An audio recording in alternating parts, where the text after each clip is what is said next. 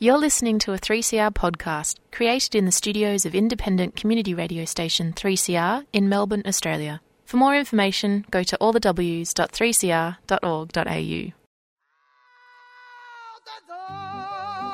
Beat out old trouble and drum, beat out old trouble and drum, beat out old trouble and drum, and kick old trouble out the door.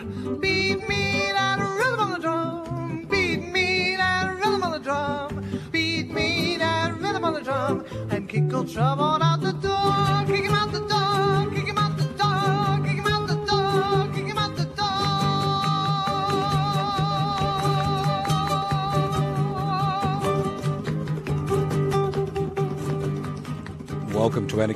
Welcome to Radical Australia and Community Radio 3CR, streaming live on 3cr.org.au. This program is podcast. You can access the podcast by going to 3cr.org.au. My name's Joseph Toscane, and as you saw at the beginning of the program, I did a slip-up. I was thinking I was doing another program, but that's the life as you get older. Now, I've got an extraordinary guest. Obviously, all our guests are extraordinary. I've got Dr. Greg Polgrain, all the way from the land of Bjelke Petersen. Hello, Greg. Hello, Joe. How are you? Good. Look, we asked two questions on the program. You've got 54 minutes to answer, and there's no community announcements. There's no ads, I'm sorry. So you'll have to be on your feet, okay? And hopefully nobody rings you during the interview, because that's what normally happens. Yes. Now, just to orientate our listeners, what year were you born, Greg? 52. Oh, you're a year younger than I am. Isn't that extraordinary? And have you been in Queensland all your life? Born in Brisbane. Right. But left, well, I started off in law at UQ, and then I had to went to Europe for 10 years to sort of unlearn everything I'd learnt, I think. Right. And came back and started again then. All right. Well, let's start at the beginning. This is a question I ask all my people. I've interviewed hundreds over the years. Is what's the first thing you can remember about being on planet Earth? Good old Brisbane. Born in Brisbane, but moved to Southport, which is the Gold Coast, I suppose you call it now. Southport, anyway. Yes. Within the first year, and the first memories I have there are, I think, swimming. Southport's a wonderful place to swim. My mother was there swimming in black swimming costume. That's one memory. And then the other is looking up at telegraph wires, I think. And I could hear a noise, and it's the wind blowing through the telegraph wires, sort of whirring. And I remember thinking, that's the wind.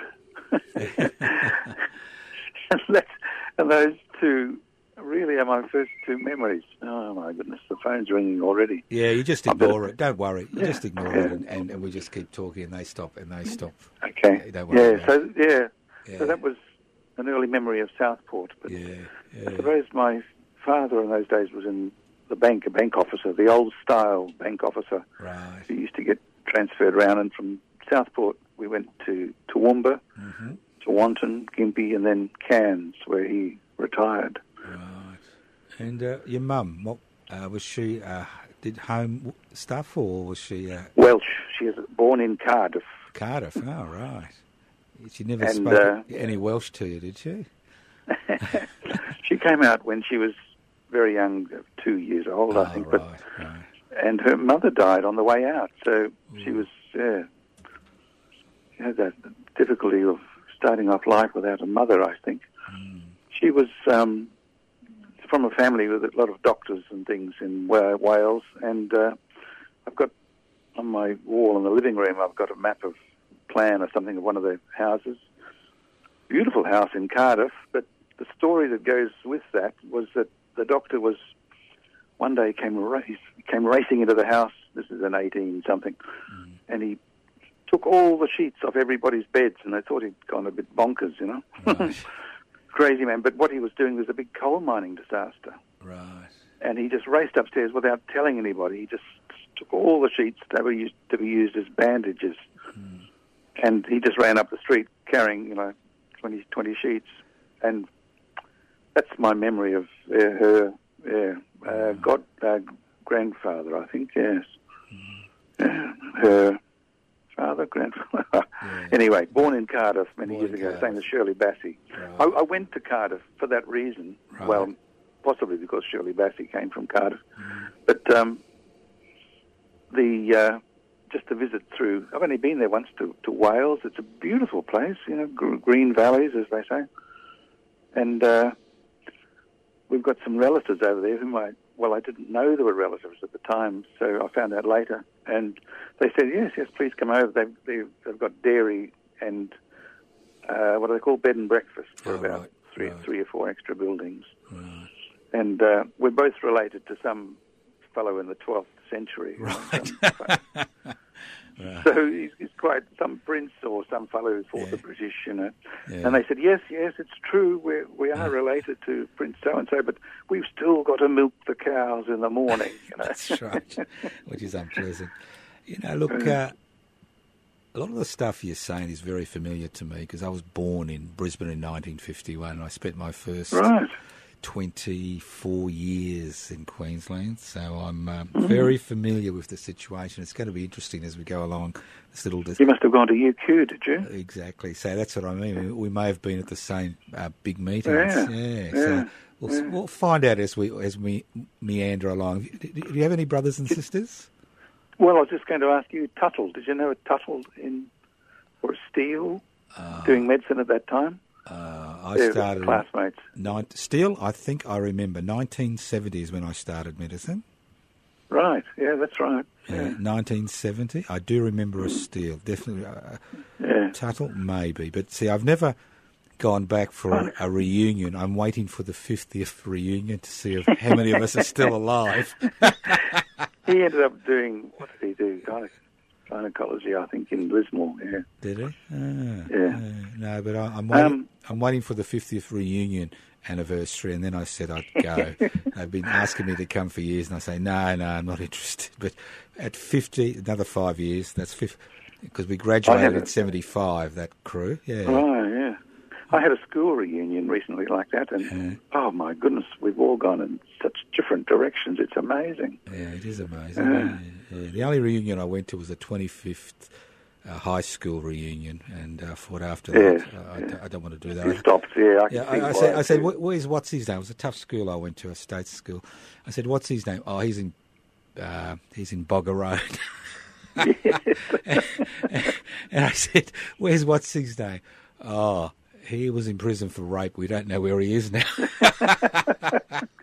Wow. And I didn't expect that, to be honest. Getting back to you, where did you go to primary school? Primary school? Oh, gee. Toowoomba, Tewantin. All right, yeah.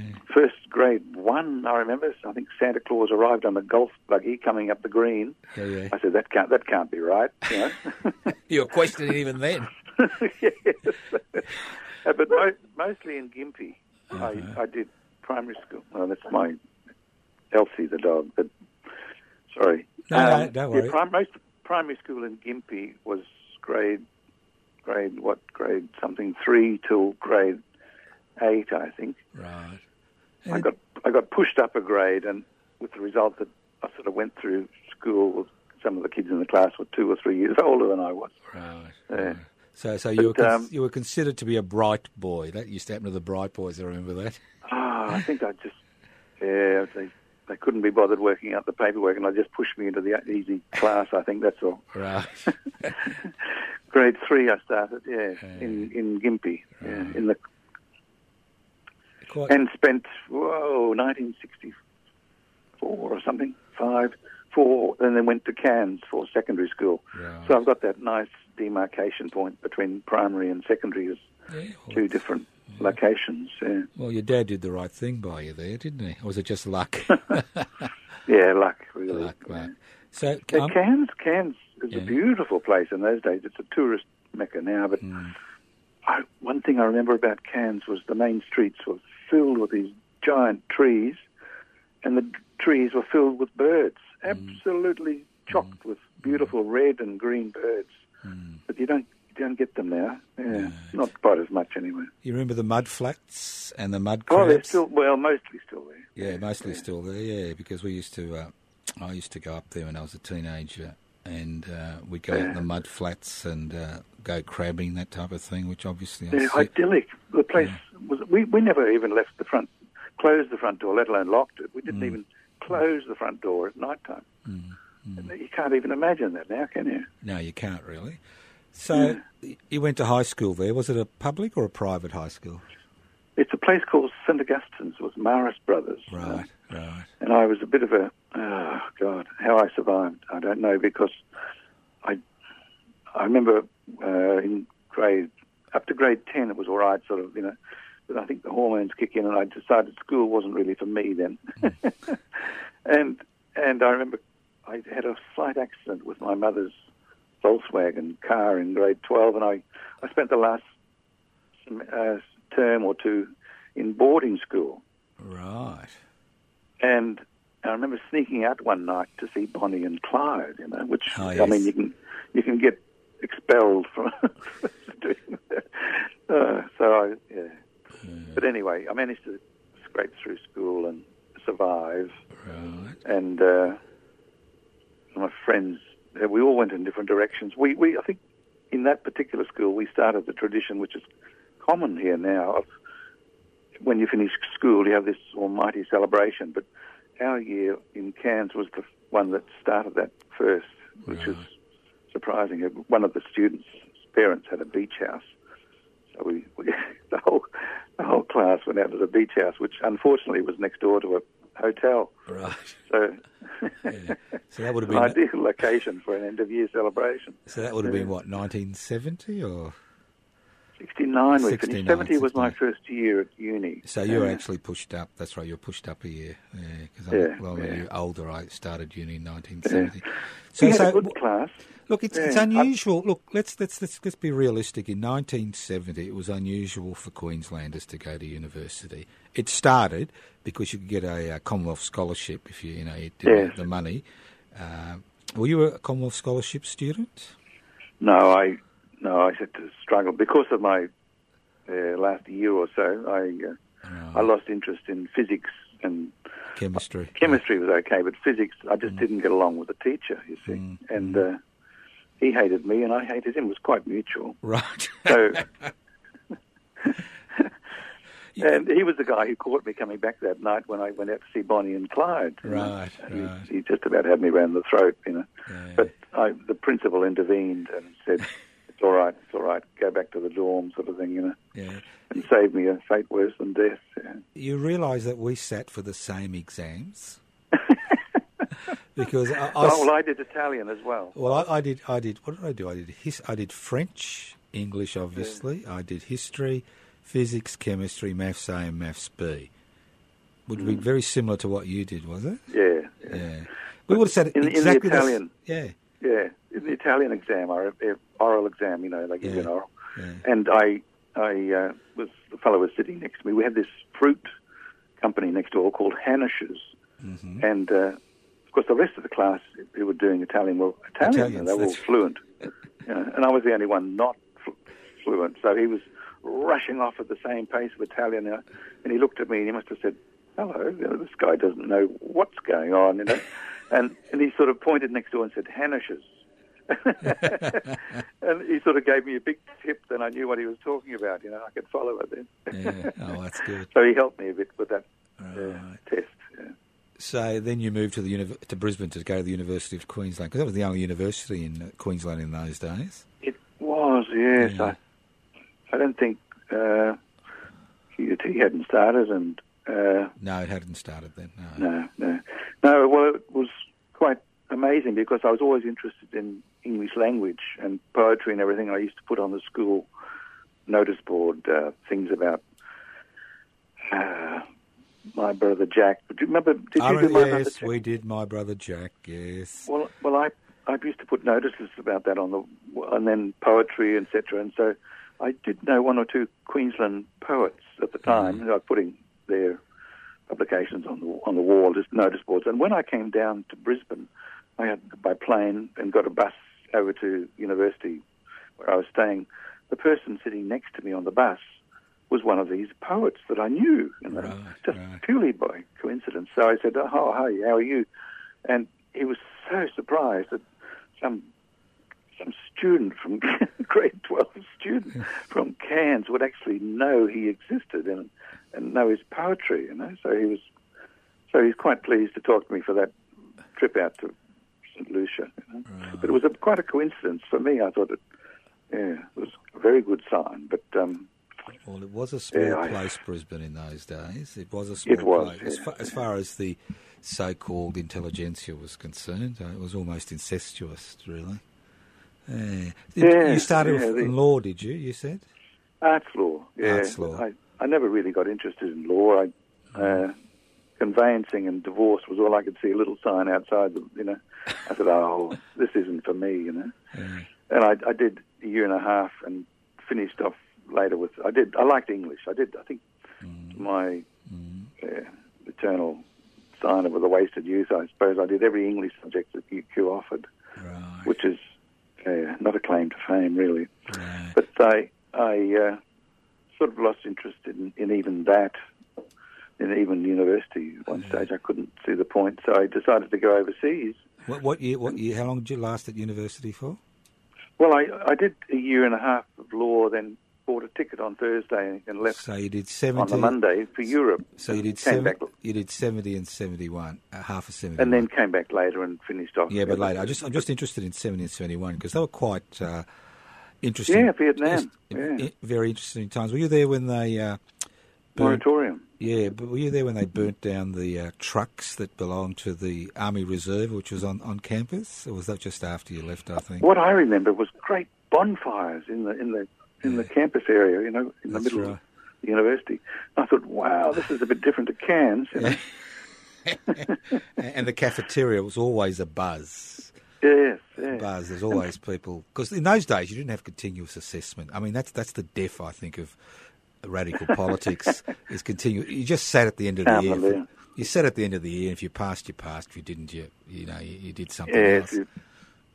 I mean, so many times I remember starting at 6 o'clock with dead on a Thursday night to do the final assignment, and it's to be handed in by 5 o'clock Friday, sort of thing. Oh my God! Yeah. You just work straight through till 4:30 and come back and collapse. Then right.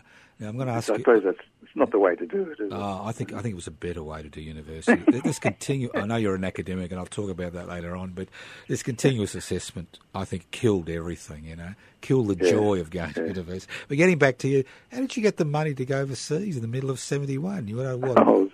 Well, a lot of people have asked me that. Well, that's why I'm asking you now. Can you tell us, or were you a gambler? Well, they say, you know, who's supporting you, mate? You know, which agency's putting money in your pocket? Oh, right. But actually, I've done it all by myself. Right.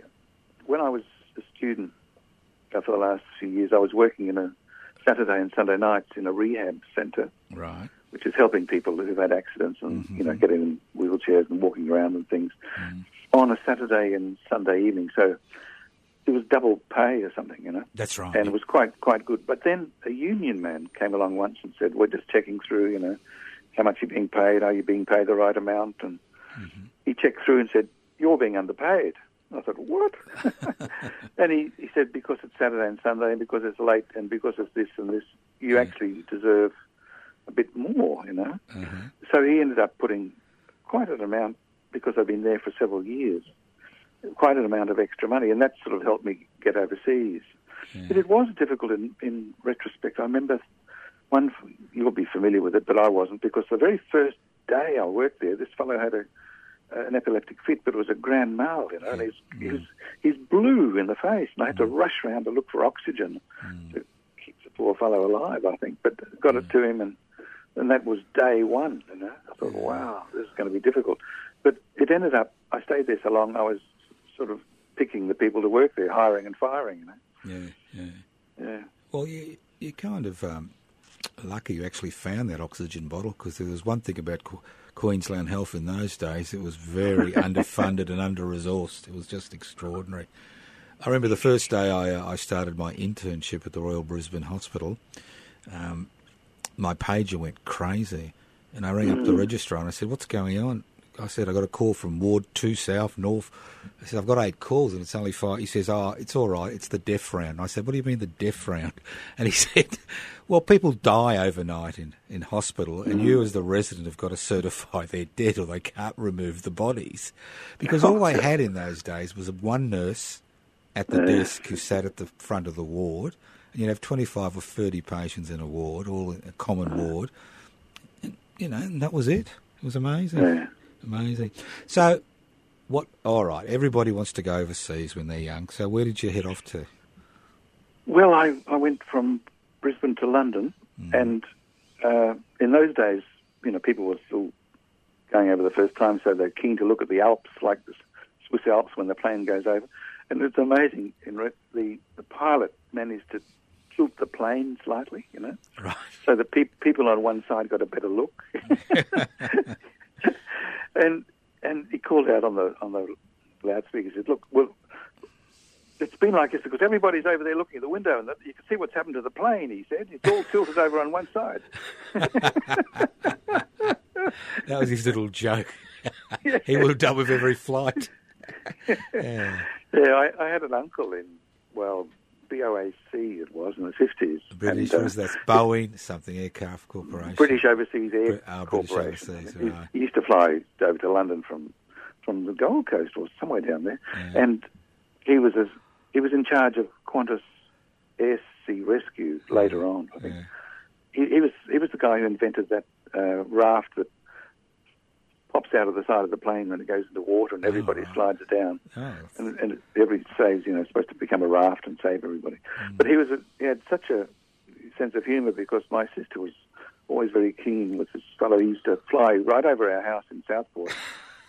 and he'd say, next time, my sister was Patricia, and he said, I'm going to throw out 22 shillings, out the window, and it'll land in the yard, and so she's waiting at the top of the steps, waiting for this plane to fly over, and it flies over, and then she runs downstairs, and my goodness, there's 2 shillings because he dropped it when he was leaving, Right.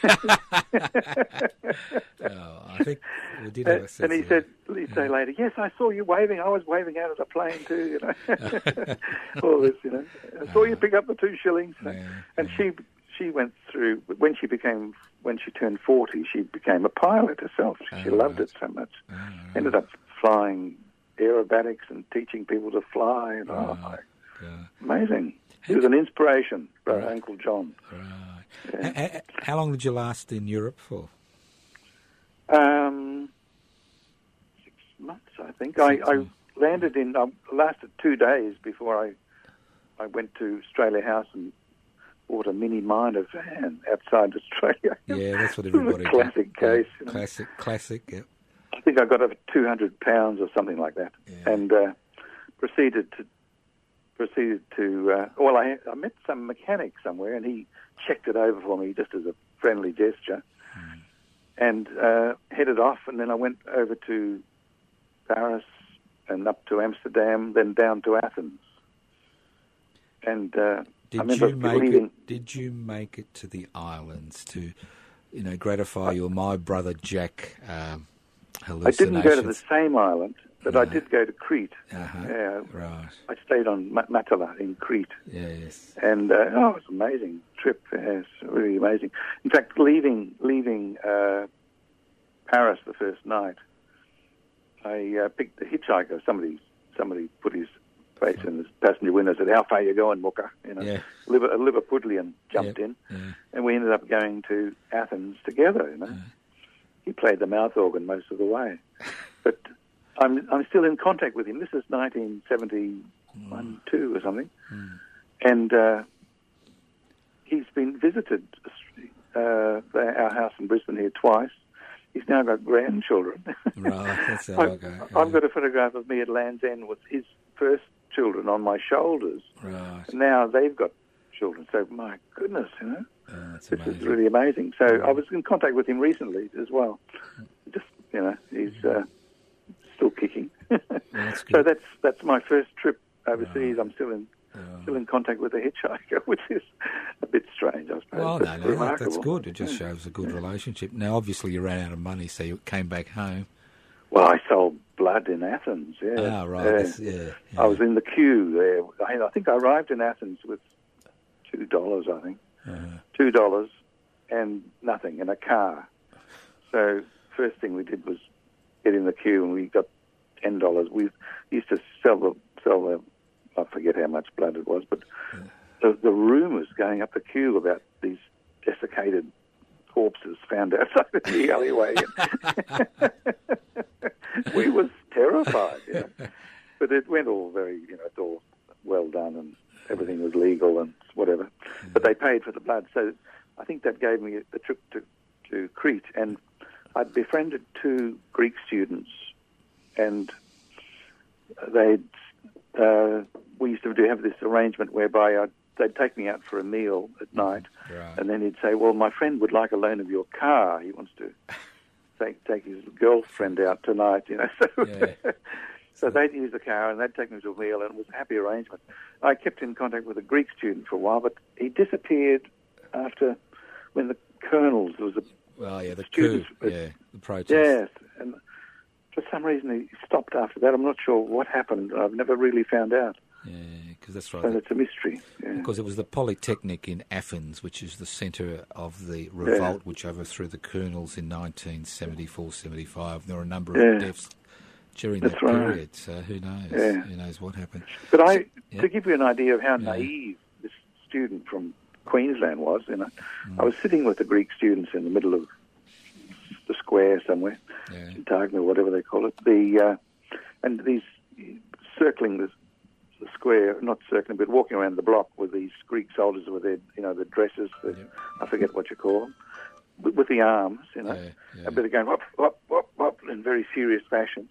And I said, to the Greek student, I'm going to go over and say hello to these people. I've never seen anybody like this before. And they raced over and grabbed me. Said, no, don't interfere. I'll just smash you with the rifle. I said, what? Luckily, they stopped me because they don't take anybody interfering, marching around the block. So that's what life was like under the colonels, I remember I went back to their Greek house, and the house next door was owned by a man who was blind from World War II. He composed the national anthem for Crete. Right. So he came in while we're having lunch in the house. He was there playing the bouzouki with his son playing guitar, but he was blind.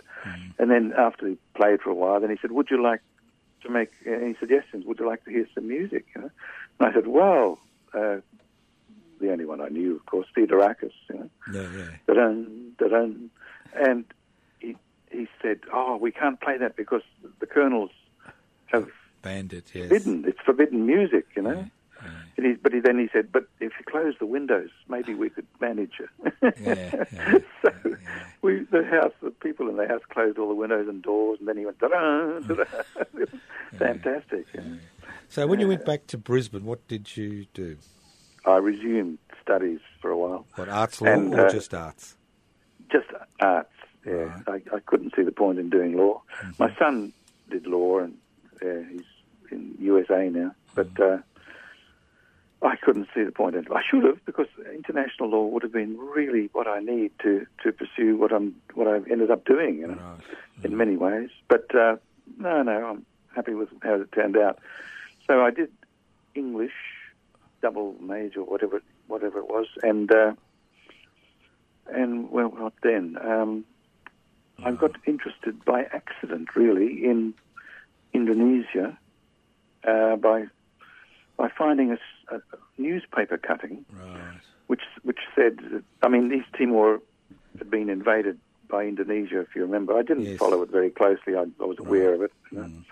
But then I saw a newspaper cutting saying that people in West New Guinea, that's Irian Jaya, were moved from their highland location down to the coast after an earthquake, I thought, that's a bit strange. They've been there thousands of years. They don't know how to handle earthquakes. What's going on up there, Right. Why are they shifting people around when they... This was during the arts degree or after the arts degree? This is after, really. Well, towards the end. I was living in St. Lucia and mixing. So it was a wonderful time to be in Brisbane. It was music was interesting and life was convivial. Well, I remember we used to go to the RE, the Royal Exchange. The Royal Exchange, yep. And it had, at that time, it had a dirt floor, and everybody got together when they wanted to make it a concrete floor, saying, no, we like it as it is, So we were even protesting not to make the dirt into concrete for a floor. We like the atmosphere. Yeah, because in those days, people forget, they think the Bjelke-Petersen era was just grey. Well, but it was a law, illegal to walk around on the street in a group of more than 3, I think. That's right. You get arrested. Yeah, but the thing was that there was this, in the central city in Brisbane, St Lucia, West End, there was a thriving counterculture during that period, Yes. As a resistance. So after you graduated... I decided, I got interested in New Guinea and decided, I did a little bit of historical research as well and found that the early Dutch navigators going up along the northern coastline, I didn't go further back because there were British, there were French, there were Spanish, there were the Portuguese even before the Dutch. But the early Dutch that I was reading about was saying there was used to be gold in the highlands, and the gold was being brought down from the highlands to the coast by Papuans. They traded it with the coastal Papuans, who traded it with Chinese. They've been doing this for centuries, So I thought, wow, I better go up there and have a look. This is amazing.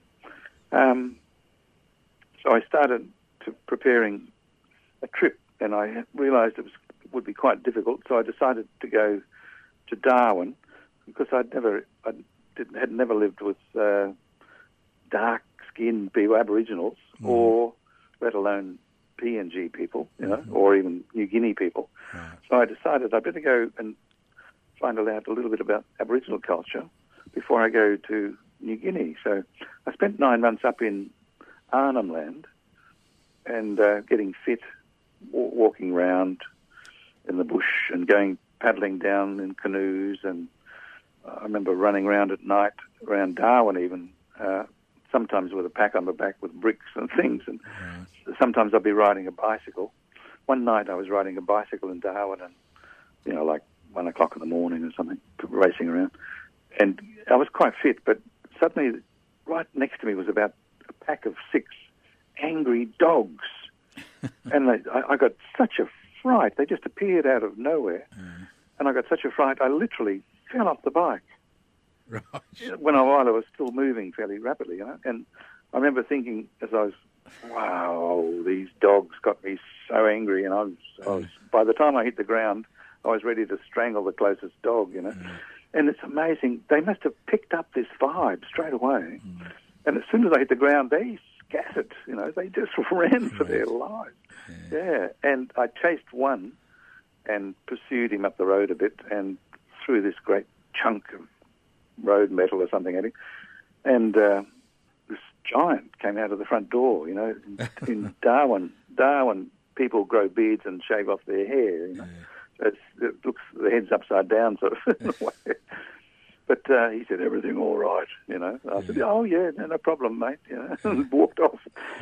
But I was always surprised at the response of these bloody canines. They must detect this extrasensory perception they have of, don't touch this person, he'll strangle you, And they just scattered like frightened animals as soon as I landed.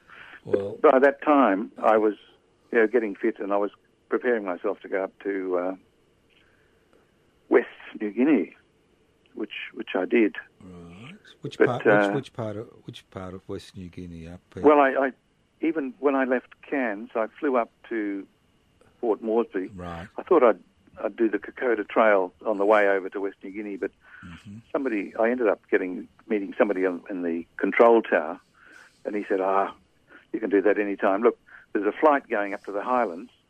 It's a free flight. You'd love it, And why don't you take it? So I agreed with him without asking too many questions. Looked like an opportunity. So I came along to the airport with my pack, which was half full of books and things. I shouldn't have taken so many rubbish, So this plane that they were going to fly me up to the Highlands, Papua New Guinea Highlands, was not very big plane, and when I put my pack on the plane, it lifted up the wheels of the plane. It was a tiny plane, and the pilot, it was Papua New Guinean, but he just failed his commercial license test. He'd passed his pilot's license, but not his commercial license. He was actually a good pilot, but he just didn't have the confidence. So they thought he'd give him a few extra runs, and he was going to have a British instructor with him.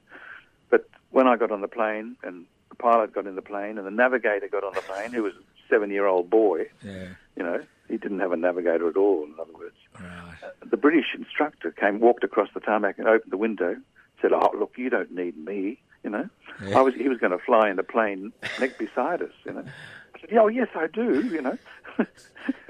He said, "No, I'm going to do some shopping, See you later, So obviously you lived to tell the tale. Okay. Yeah, we got up there. It was a perfect flight. Yeah. And from there, I went from Mount Hagen. I stayed for 2 months in a highland village just to accustom myself to the New Guinea culture. And that was quite interesting because the head of the province heard some white fellows up there in the hills and sent somebody up to meet me. He said he wants me to stay in Papua New Guinea for 10 years and write the history of his province, starting from the year dot. Right. No, sorry, I said, look, I'm actually going to West New Guinea, so I can't really stay right now.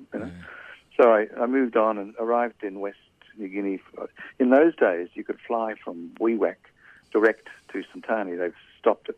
They've actually reintroduced that in the last 6 months. So it's been, how many years is that? Wow, 40 years. There's been no direct flight from PNG to the other. So this was 1980, was it, when you flew into? This was, when did I go up there? 1978. 1978. Right. So, it's before people started even hearing about New Guinea. Yeah. So I wanted to go up there to look at this, as I mentioned, this gold path that I'd found in history books. Yeah. But when I arrived in Jayapura, all hell broke loose. The taxi was driving into the city, apparently about 10 minutes before, 3 Papuans had been shot in a cafe. Right. And these truckloads of troops were arriving and jumping out of the trucks as the taxi was coming in. These troops were jumping out of the trucks and running up, to sort out the problem. So it was just pandemonium, And this was my introduction to Jayapura, and I stayed for about a week, and got the Jayapura Jakarta inter-island ferry. Right. It was called the Tampomas, which was the same. Tampomas was the big boat that sank in Indonesia a few years later, but it was Tampomas 2. I was in Tampomas 1. Right. Now, but so you spent 1 week. You spent 1 week there. Initially. 1 week in Jayapura, yes. Right. It was quite amazing, really. Mm-hmm. And I was introduced to the problems and met some of the people and thought I should go over to the Netherlands to do some more research because it was a Dutch colony. The Dutch were there for, well, actually not for very long. They were in Indonesia since the early 1600s. But the Dutch had only colonized West New Guinea, Netherlands New Guinea they called it, really only after World War II. When they gave independence to Indonesia, they kept West New Guinea, mainly because it had gold. But so people think perhaps the New Guinea people have been colonized for hundreds of years. No, not really. They're really only 10 years of colonization in the 1950s. And in that time, they tried to make them Dutch and prepare them for independence, but the squabble with Indonesia over sovereignty intervened, and the Dutch were removed in 1962-63.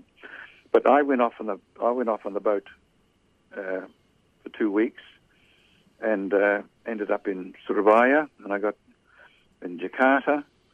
Then I got a train up to Bangkok, And in Bangkok, I heard there was Aeroflot in those days, gave you 2 nights in Moscow. So I was going from Bangkok to Amsterdam with 2 nights free in Moscow. Which was, I thought, wonderful. But it was minus 20 degrees. They forgot to tell me it was cold, you know. So I had a polo neck sweater shirt and a tropical shirt, basically. And I used to walk around the hotel in Moscow with this tropical shirt, and people just look at me.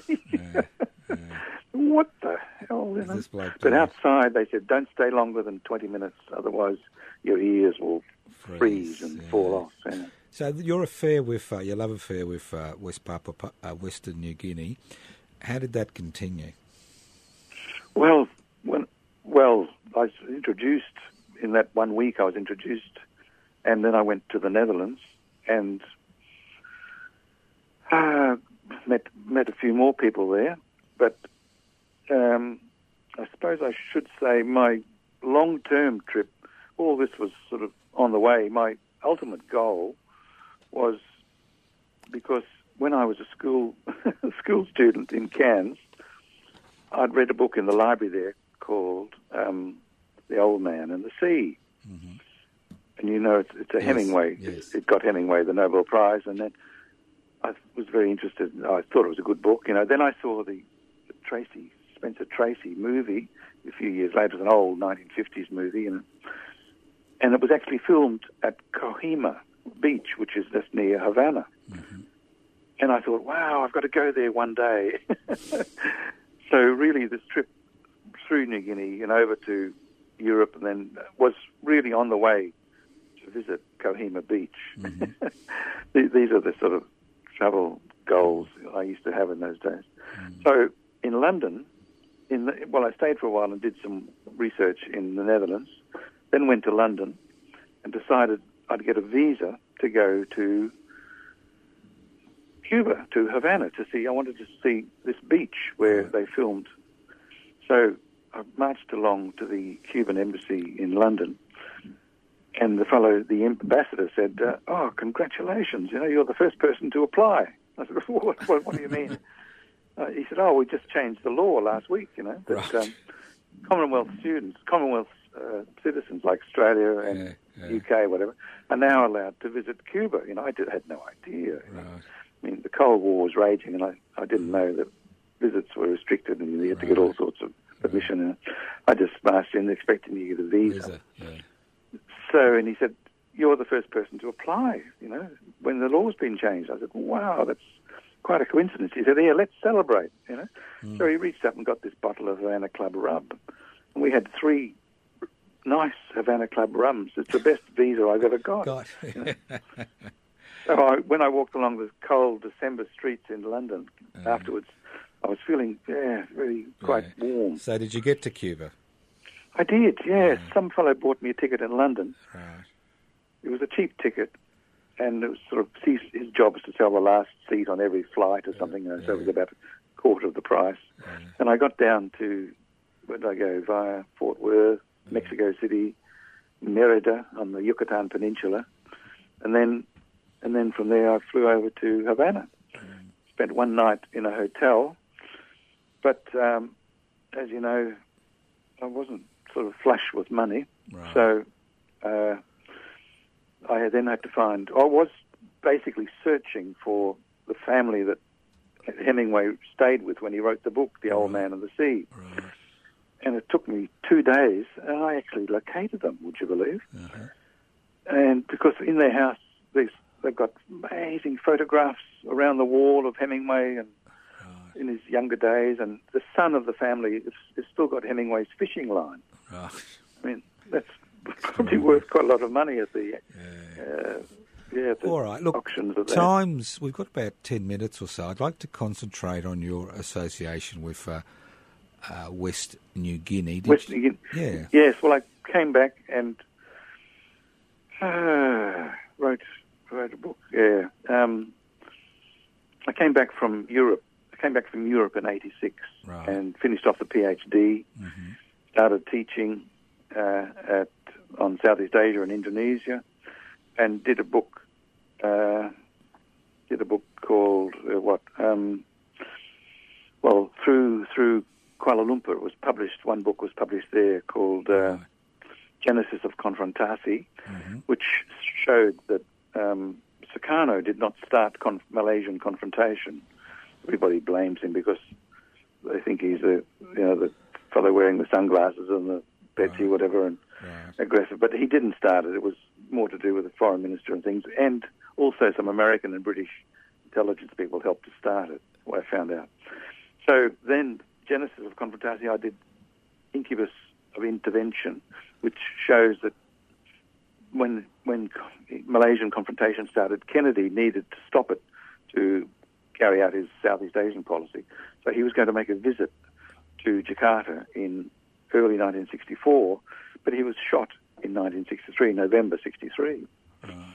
And I've started to investigate this, and when the US ambassador, Howard Jones, said in his book that an assassin's bullet prevented Kennedy from making that trip, I thought, wow, that's can be interpreted two ways, like it prevented him because he was killed, but they actually, from the sentencing, actually read he's suggesting it was done deliberately. Right. So I started investigating this, and it's definitely a huge motive to stop Kennedy from making that trip, because that trip would have ruined an intelligence plan for changing, kicking out President Sukarno, regime change in Indonesia, which happened in 65.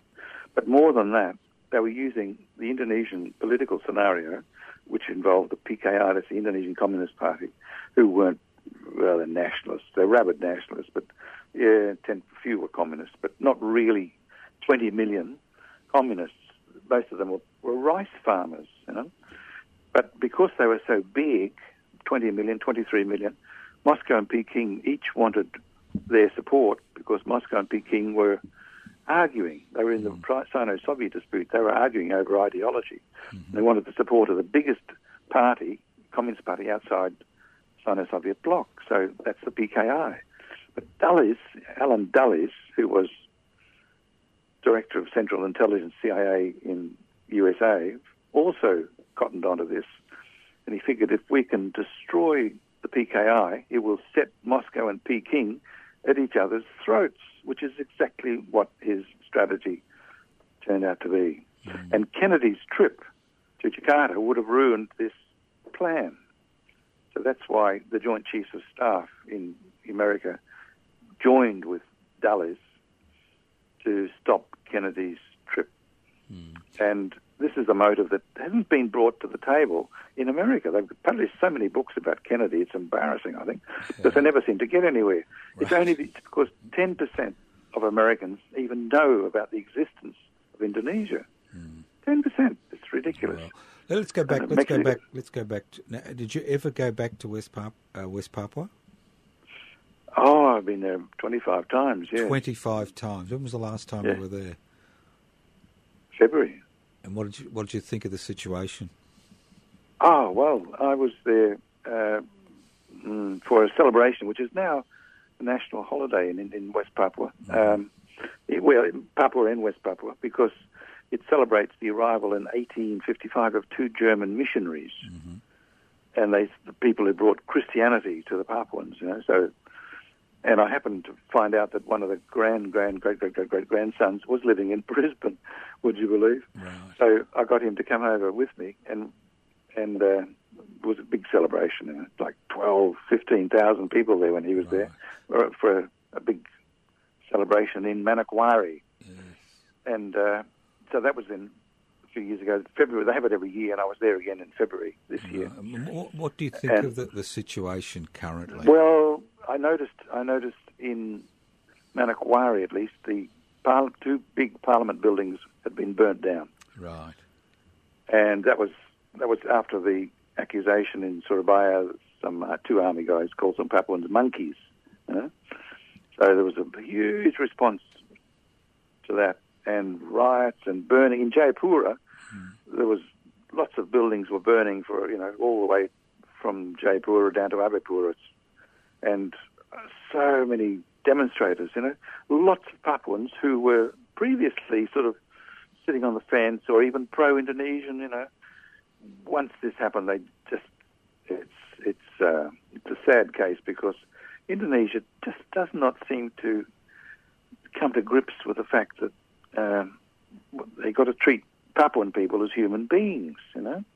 I mean, I've spoken with ambassadors and top people in Jakarta, and they just, when I say, look, why don't you sit down like the Irish did? They were fighting for 300 years, you know, and they sat down and they were able to come to some sort of reconciliation. You have to listen to the other person, respect them and whatever, and then you can start talking, you know. But they will not do that. They do not respect the Papuans in that way, not enough to sit down and talk with them. They just want to use the military again and again and again. And it's going to be to their own disadvantage. I've spoken with lots of high people in Jakarta, and they've all said, look, we've already lost Papua, you know. It's just the army clinging to Papua because they make so much money out of Papua, you know. It's timber, illegal timber. It's hundreds of millions they're getting out. And it doesn't even benefit Jakarta, for goodness sake, you know. It just goes straight, all this illegal timber. Then they get the gold, and there's so many businesses that the army have. Right. So you think basically Parliament and the President really have no power about what's happening in Papua? In Jakarta, you mean, the Parliament? It's mainly a military fiefdom?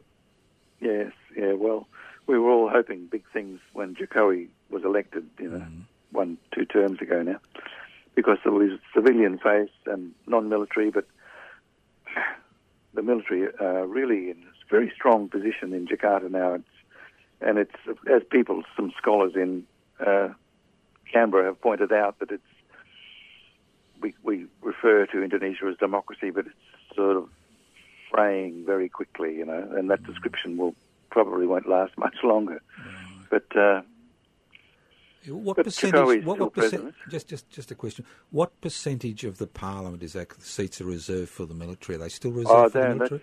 That's gone now. That's gone, has it? But they still have extraordinary influence, do they? Oh, extraordinary, because of local influence on parliamentary members, you know. There's when a member of the army stands for Parliament, he supposedly has to resign, take off his uniform, resign, and if he's lucky, he's elected. If he's unlucky, if he's resigned, he shouldn't be able to go back in the army. But it's all, you know, changed. They're even saying that they need to take off the uniform now, so they can just stand for Parliament as army people. Wow. The army's never gone back to the barracks when it should have, and as a result, they've got this, territorial. They've got army positions, scattered right across the whole archipelago, and more frequently, you find an army place than you do a local government authority. You know.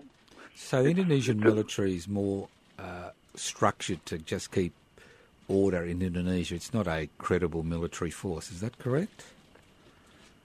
Oh, or would you say that's incorrect? So large. Well, the Indonesian Navy are the only ones who've taken on China in the South China Sea. Right. They've actually fired at Chinese boats. You know, that's no Australian or US boats done that. Right. But the Indonesians have actually got into conflict. You know, because they don't want the Chinese pushing down. But now the situation post-COVID, or we're not even through it yet, but Indonesia, COVID has just devastated the Indonesian economy, really. Right. And China is pushing at the door to try to help Indonesia out of its economic plight. So Xi Jinping's got, I think, $92 billion in his top pocket. He wants to put that into Belt and Road infrastructure straight away, with a whole lot more money on the way. Indonesia really doesn't have any choice. Otherwise, they'd have, the streets would just be full of people demonstrating. I mean, they are now against this omnibus law, which is being introduced to favour Chinese investment. They don't say it specifically, but that's what's going to happen. And Chinese will basically become a stronger economic, possibly political force in Indonesia. And this is going to change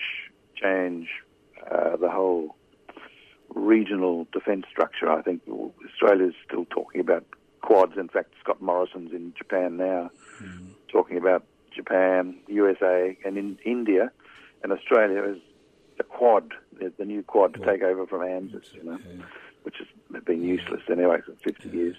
Going back to West Papua. This Quad idea, I was just going to say, is useless. Well, will be proved to be useless because China will be in the strength to reckon with in Indonesia. That's all. Yeah. Just going back to West Papua for the last few minutes, do you think there's any movement in the independence struggle, realistically? Oh yes, my main focus is just to stop the army from killing people, human rights. Mm-hmm. And the push for independence comes from all sorts of directions, but I don't even talk about that. All I'm trying to do is get the army, and this is why I can approach ambassadors and people in Jakarta, because I just want them to stop wanton killing. They just shoot anybody anytime they feel like, and no one does anything about it. And people are puzzled about how many people have been killed. Wow, I used to know John Rumbiak years ago, and he had a list with names and addresses of 100,000. So that's how that 100,000 started. But then I said at the time, we both know it's more than 200 or 300, He said, yes, he knows, but we don't have their names and addresses, so we can't, But actually, what I did for an encyclopedia a few years back was to compare the comparative rate of growth of PNG and West Papua from 1960 to 2004, and then I transferred the rate of growth from PNG over to West Papua and estimated the population in West Papua should have been, in 2004, 3.2 million. It was 1.8. And, okay, that accounts for people who were not even born because of the changed economic climate, whatever. But it gives you an idea. There's a huge deficit in the population, right. 1.8 million existing, and the projection that would have been, without Indonesian interference, 3.2 million. I mean, that's about the same number of people missing as in the Armenian genocide. Yes. So that gives you an idea of the number of people killed. It's too many, and Indonesia has to come to some understanding that they've got to stop this human rights. They've got to pay attention to human rights. Otherwise, it's an unreasoning approach, and they're causing the biggest problem for themselves. Yeah. Well, the West Papuans have few friends. They don't have a lot of friends out there in the real world. Well, depends. They've got a lot of little Nixon friends. Called it the richest piece of real estate in the world. Yeah. It's got the biggest gold mine in the world. It's got the richest oil, black oil, ever found on the globe. It's got no sulfur, and timber and whatever. Yeah, it's just got amazing potential. So they've got friends who'd like to get in, but whether that friendship can benefit the Papuans is really the Papuans themselves have to realise their real situation and adopt a strategy that suits their situation. Right. All right. Look, I'd like to thank you. Now, if people want to learn more regarding the books you've written on the situation, how do they get access to them?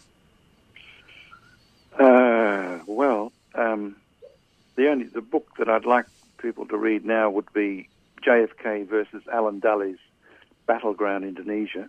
Mm-hmm. And apparently I've got an e-book copy from online Amazon, but there is a paperback, should be available shortly. I don't think it should have been coming out 17th yesterday, but the publisher this morning told me there's a bit of a hiccup, but there is a paperback will be coming out shortly. So you can go online Amazon and order a paperback. It's $20 something, Mm-hmm. So it's not so expensive. Amazon's cheap, and it's distributed by Simon and Schuster, so they keep the price right down. It's not like books in Australia where we're $60, $70, $80 or more.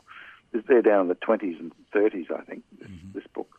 Okay. But it's availalen online Amazon. You just type in JFK versus, they put VS for versus Alan, A-L-L-E-N, Dulles, D-U-L-L-E-S, and that book should come up. You've been listening to a 3CR podcast produced in the studios of independent community radio station 3CR in Melbourne, Australia. For more information, go to allthews.3cr.org.au.